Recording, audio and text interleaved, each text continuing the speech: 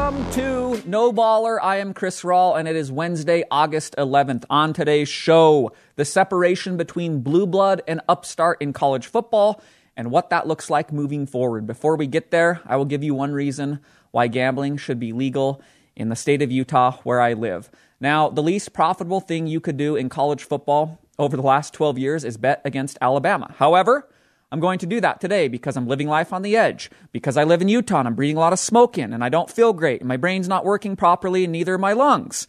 So we're going to bet Georgia plus 225 to win the SEC. And yes, again, I realize betting against Alabama, not been very profitable. However, I believe this is the year. That's why we're riding Georgia. And it also gives us the number one reason why gambling should be legal in the state of Utah, because it will remind everybody of that one time in January of 2009 that Utah whooped Alabama's ass in the Sugar Bowl. And now, a word from our sponsor, Traeger Grills. With your masquerading and you always call. Traeger invented the original wood-fired grill over 30 years ago in Mount Angel, Oregon. They continue to lead the industry as the world's number one selling wood-fired grill, perfected by decades of mastering the craft of wood-fired cooking. You can find out more at TraegerGrills.com. There has never been a more relevant time to reflect on the past, the present, and the future of college football than right now, for very obvious reasons. And I'm probably going to do this about once a week leading into the season because that's where we're at within this sport, a time of turmoil, change, upheaval, all of those things. On July 27th, I kind of recorded an episode all about Oklahoma and Texas and conference realignment and the butterfly effects that tie into that specific thing. And I could go on for days and days about that subject, and I capped myself because I have respect for you, the listener. But, you know, about a week later, August 3rd, the unintended consequences of conference realignment and everything that goes into the reordering and the reshuffling of the deck, and how there's a lot of stuff that we don't really necessarily know is going to happen until we see it play out, and then we assess whether or not that's positive or negative. Today, I kind of want to talk about a slightly different subject when it comes to the sport of college football and all of this upheaval and change, because today I want to talk about the separation between blue bloods and upstarts within the sport and what that looks like moving forward, because I find it to be a very interesting and pertinent subject in present day. So college football is a sport that has always trumpeted the blue bloods, your teams with tradition, with resources, with power, and most importantly, what ties into a blue blood is the ability to consistently win football games. Very interesting note in the context of teams and programs that we still consider to be blue bloods in present day. If you go down the all-time victory list within the sport of college football, a lot of familiar names that have been there all throughout my life and extending well into the past of the sport. It's your Oklahomas and your Notre Dames and USC and Alabama and Ohio State, all the teams that are kind of synonymous with the sport of college football. However, you keep scanning that list, you know, you stay within the top 20 programs, the all-time winningest teams within the history of this sport, and there's also a shocking amount of these blue bloods, these teams with tradition and resources and power and wins on their resume that haven't done a whole lot for kind of a shocking amount of time. I want to read something to you from Adam Rittenberg of ESPN. The past 40 years in college football have featured some surprising droughts, including extended lulls without conference championships for former powers Tennessee, 1998, Nebraska, 1999, Miami, 2003, and Michigan, 2004, and well-positioned programs such as Texas A&M, 1998, and UCLA, 1998. End quote. So I found this stat to be very fascinating. Obviously, I'm well aware of the Nebraska drought. That's my team. I follow them closely. I lament about it daily. I was not fully aware of some of these other droughts and how programs like Tennessee and Miami and Michigan, they're sitting on similarly sized conference title droughts to Nebraska, and also teams that are, I view as just either sleeping giants or have been powerful in the past, but maybe not so. Texas A&M and UCLA, they're also sitting since 1998. Kind of an incredible thing to look at, especially because I look at all of those programs, and in the context of present day, I think everyone else alongside me looks at them and goes, yeah, these are blue bloods within the sport, despite the fact that they haven't done a whole lot of winning at the conference level for 20 plus years. And for some of these teams, unfortunately mine included, they haven't done a whole lot of winning, period, within the last 2+ decades. So it raises an interesting question of when does a drought become a reality? And you look at that list, and all of these teams are kind of reflecting upon themselves and asking, what does it take for us to return to glory? We've tasted it in the past. All those teams have. There's a lot of national titles and conference titles and winning seasons when you look at teams of that ilk. But also, each of these teams kind of comes to the table with very different situation from one another when it comes to geography, when it comes to conference alignment, when it comes to recruiting capabilities, and a lot of this other stuff that ties into success on the football field. So I think a lot of these teams, these former blue bloods, current blue bloods, whatever you want to call them, but blue bloods who are in extended lulls when it comes to on-field success, I think they kind of look towards Clemson as the current gold standard for this idea of returning to power. Because Clemson, they also fell on a lot of hard years relative to their winning past. Again, Clemson, top 20 program all time when it comes to wins. A lot of people for all of time have said this is an SEC team playing in the ACC, meaning just football is everything. And this school is dedicated to providing the resources and the commitment and all of those things outside of the football field that are needed to build up a winning football program. So they win a national title in 1981.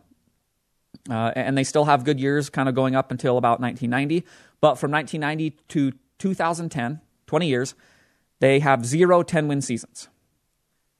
And during this time frame, a lot of people are referring to Clemson as kind of, it's a sleeping giant, but we don't really know what's going on with this team. The term Clemsoning comes about, just the way that a team can pull defeat from the jaws of victory over and over, the way they can trip over their own shoes and just cost themselves continually. They kind of become a joke within the college football world, Clemsoning, right?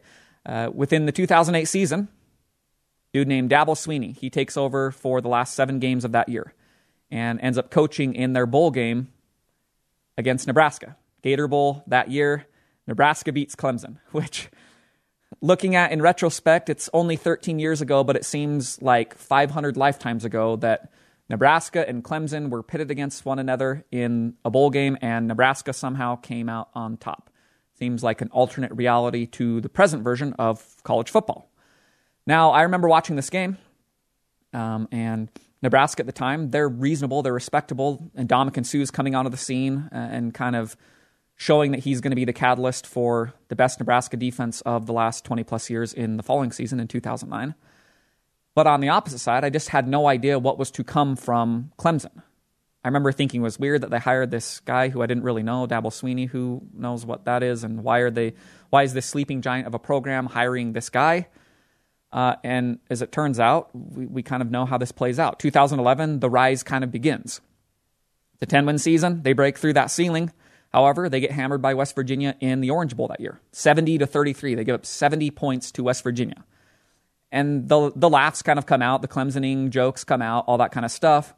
But what we don't necessarily realize at the time, but in retrospect, definitely gain a grasp, the foundation is being laid at that time. The recruiting, the coaching, the vision, the distribution of resources, all the things that are needed for a successful powerhouse blue blood football program. And since then, 2011, Clemson has won at least 10 games every season since. 10 straight years after a 20-year drought. They've won 2 national titles, managing to beat Alabama in both of those games. Another thing that just very few teams have proven that they've been able to do under the Nick Saban era. Clemson has made 6 straight playoffs. Just an incredible extended run of success for a decade from a team that was completely dormant from its influence on college football, from its status as a blue blood, and then hired the right coach, and dedicated themselves on the commitment side and the resource side to building it up. And those two things in unison, they gave rise to one of the dominant powers of the last decade in college football.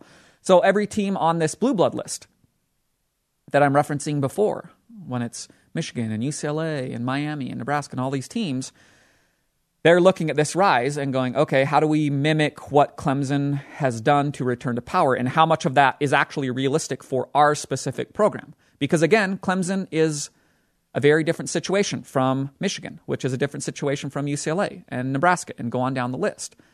And so how much of this is realistic to pluck and mimic?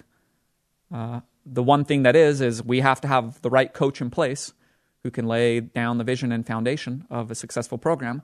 And some of it, depending upon the other blue bloods, might not be as realistic. This SEC team in an ACC conference, but recruits like an SEC team and has the resources like an SEC team and dedication like an SEC team, that might not be as realistic in some of these other areas. However, each of these teams, they kind of have their own varied pathway to success, if they can find it. That's the look in the mirror moment for each of these teams. How do we return to our past glory? And how much of that is actually realistic? So when you talk about college football in present day, one of the main things and one of the keys to success is recruiting. And I want to read a quote from Ari Wasserman of The Athletic that ties into this. This is something every recruiting coordinator at every middle-tier program in the country has to ponder. How can you build a program when you need to win more to get good players, all while the best players are most attracted to the programs that are already winning? End quote. It's a great question. And this is kind of, we're starting to talk now about the separation between blue bloods and upstarts and how they can mitigate that gap. The recruiting gap, that's a big deal, especially on the national title level or the national title winning scale, because recruiting is a must in that particular realm. You cannot win the national title in present playoff college football without the ability to recruit on the same level as these powers that be in present day. Alabama, Clemson, Oklahoma, Georgia, you know the list. A dude named Bud Elliott, who now works for 27 Sports, he came up with the blue chip ratio, which is just, it's if your team has a higher percentage of 4- and 5-star recruits on your roster than 2 to 3s over a 4-year rolling period, then you are in a very select list that from a recruiting and talent perspective says you can win the national title in the playoff era. It's the gateway to contention in present day. And that list is kind of reserved for a small amount of teams. This year, there's 16 teams on that list, the blue chip ratio list, where 50+% of their roster is 4- and 5-star recruits rather than your low-level recruits. Now, it's not to say that you can't have success recruiting lower. We have a lot of teams that do that. But the gateway to national title contention in the playoff era, when you have to play two of these other recruiting powers within the playoff, it's a must. So you look at the top of that blue chip ratio list, and it's very predictable. The top 6 teams, the highest percentage of blue chip players relative to non-blue chip players on a roster.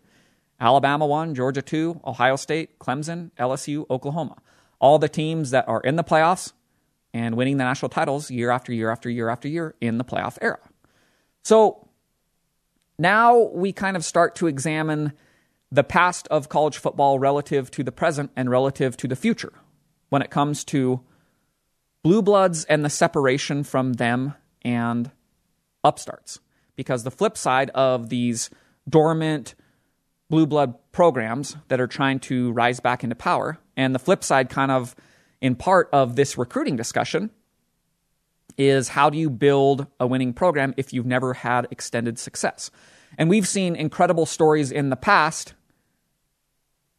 of teams that kind of taken this particular avenue. The two that really came to mind as I was thinking about this are Bill Snyder at Kansas State and Frank Beamer at Virginia Tech. Two of just the most incredible success stories from my youth that tie into a program rising out of nowhere to become a really influential football school for a long period of time. Bill Snyder and Kansas State, it is one of the most incredible rise to powers in the history of sports, period. Because prior to Bill Snyder taking over at K-State in 1989, they are one of, if not the most decrepit programs in college football. In 93 years of play prior to him taking over, Kansas State is winning 37% of their games. They're 299 and 510. They've made one bowl game in their entire history, 1982 Independence Day Bowl. In the previous 44 years of Bill Snyder taking over, they had 4 winning seasons, okay? So you understand this is a team that has had no success ever, never in their entire history. And so Bill Snyder comes in and he has to ask that question to himself that every middle tier or low tier team is asking themselves.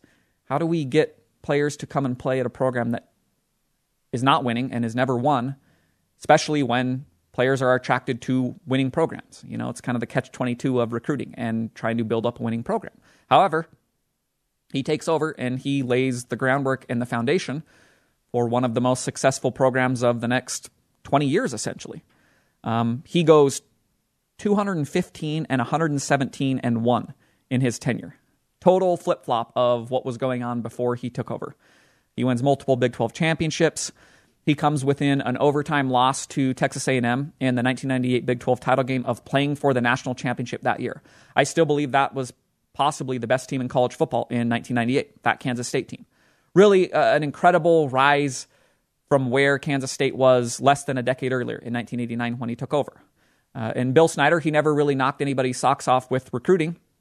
He just knew and grasped and understood how to build a winning program in that specific area, Manhattan, Kansas, and how to recruit the right players for that particular system and how to do it again and again and again on repeat. Now, this is a little bit different from present-day college football because, as we know, with this rise in recruiting powers and how important it is in the playoff era, that style of building a program, it seems like it has a ceiling in present day. Maybe it doesn't, but I think that the playoff era has kind of pointed towards that being true. However, another story at that time that was incredible, Frank Beamer and Virginia Tech, which was a program that was nowhere near decrepit as Kansas State, but Beamer takes over and coaches them for 29 years and turns them into one of the very best programs of my childhood. He wins 66% of his games during that nearly 3-decade tenure. He wins 3 Big East titles and 4 ACC championships. And the year after that, Kansas State, just so close, 1998 moment, Virginia Tech is playing for the national title. Michael Vick's their quarterback. They're going toe-to-toe against Florida State, just a blue blood powerhouse of that era. And Virginia Tech has a lead in the second half of that game. They end up losing by 17 points. But it was also a testament to building the program in a different manner from how Blue Bloods build their program. Beamer came into Virginia Tech. He had a vision. He laid the foundation. He didn't recruit at the very highest level, but he trusted in his system and his understanding of what was needed in Blacksburg, Virginia. And that's what happened. Virginia Tech rose to power. They rose to prominence. 2 of the greatest upstart stories in the history of college football, Beamer at Va-Tech and Snyder at Kansas State. And they kind of segued into probably the last and most modern example of this particular phenomenon in college football. This team relatively coming out of nowhere to be a major factor on the national scene. Boise State, which moves to FBS in 1996. And they have some great head coaches for the next few years. Houston Nutt, Dirk Cutter, Dan Hawkins, all of you know all of those coaches go on to different, various bigger jobs after they coach Boise State. But it leads into the Chris Petersen tenure from 2006 to 2013. One of the most successful runs that a coach has ever had at any program. It's when Boise became Boise as we know them now in present day. The symbolic David trying to slay Goliath, but then David became so good that it was almost kind of a Goliath during that time. In a past show, I talked all about that famous upset of Oklahoma in January of 2007 in the Fiesta Bowl, one of the all-time college football games, one that really can't exist now in present day. It was almost a testament to kind of a bygone era, even though it was only 14 years ago. But it was one of those, it marked Boise State coming onto the scene as, hey, we're here and we can kick the ass of Blue Bloods, but it also marked this team that said, all right, we'll play anybody, anywhere, anytime. We don't care if you're a Blue Blood or not. We think that we are building a good enough program that we can go and beat anybody who's put in front of us. And they do that, which was shocking at the time. And at first it seemed kind of fluky as they're beating Oregon and as they're beating Georgia and as they're beating Virginia Tech and all of these teams that we have associated with college football success at the time. Boise goes and beats them, and they beat them, and they beat them again. And they beat Oklahoma. The high water mark is 2009.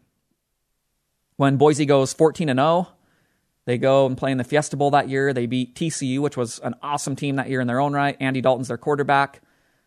Two upstarts also at the time pitted against one another. And during this time frame, 2008 to 2011, Boise State goes 50-3.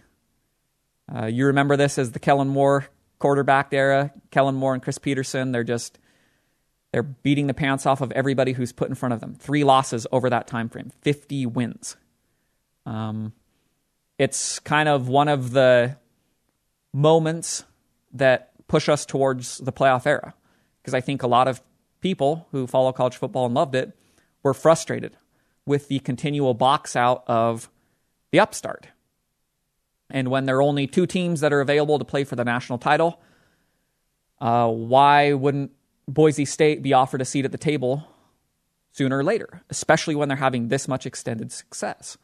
And then the playoff came about, not until 2014. But I think Boise State and this rise from nothing into everything, it kind of helped signal a shift within college football. Now we know in present day, the unintended consequence of having a playoff is that it didn't give a seat at the table to the upstart, because UCF went undefeated and a lot of people wanted to see them go and play in the playoff. And instead they were pushed into a New Year's Six Bowl against Auburn and beat them. Auburn, a team that beat Georgia and Alabama that year, the 2 teams that played for the national title. But it seems like a 14 playoff has always been about, we're still going to box out the upstart programs in favor of the Blue Bloods. Kind of a sad story of college football for a long, long period of time. Now, why I think this is sad is because college football at its best, in my opinion, is kind of an all-encompassing blend of both of these things. It's a blend of Blue Bloods that are stable and they're in power, and also these Blue Bloods that are struggling to return to power. And then on the other side, it's these up-and-comers that are eager to take their spot, like Kansas State and Virginia Tech and Boise State have done in the past. And who knows who that could be if the sport of college football were not changing in the way that it is. Think of it essentially as the Game of Thrones style scenario. You win or you die. There's the one throne. Everybody's vying for that throne. And you have a lot of different styles of team and program building mechanisms that can vie for that. That was college football in the past. But I promise to talk about past, present, future, and probably the least hopeful part of the future of college football for me is it's this. It's the elimination of the dynamic of Blue Bloods and up-and-comers and upstarts. Because when power is fully consolidated with this new alignment, and the Big Ten and the SEC are the power brokers in college football, I don't really understand how it's going to be possible for smaller programs to rise in a manner that they did in the past, where stories like Kansas State and Virginia Tech and Boise, and even that recent surge I mentioned of UCF, where they played a large role in college football. I don't understand how those exist with what the sport is moving forward. So the past, it had these upstart stories in great quantities. It was awesome. I loved it. I think a lot of people did too. The present still has it, but it kind of feels like that particular aspect of the sport of college football is slowly being phased out. And the future, it just seems like there'll be no room for anybody at all except the Blue Bloods. Thank you for listening to No Baller. This show is produced by Weston Tanner and can be consumed in a variety of ways. You can download it as a podcast on Apple, Google, Spotify, or the platform of your choice. You can also view it in video form via the Beehive TV app, which can be downloaded on Apple, Google, Roku, and Amazon Fire. For more information, go to noballer.com.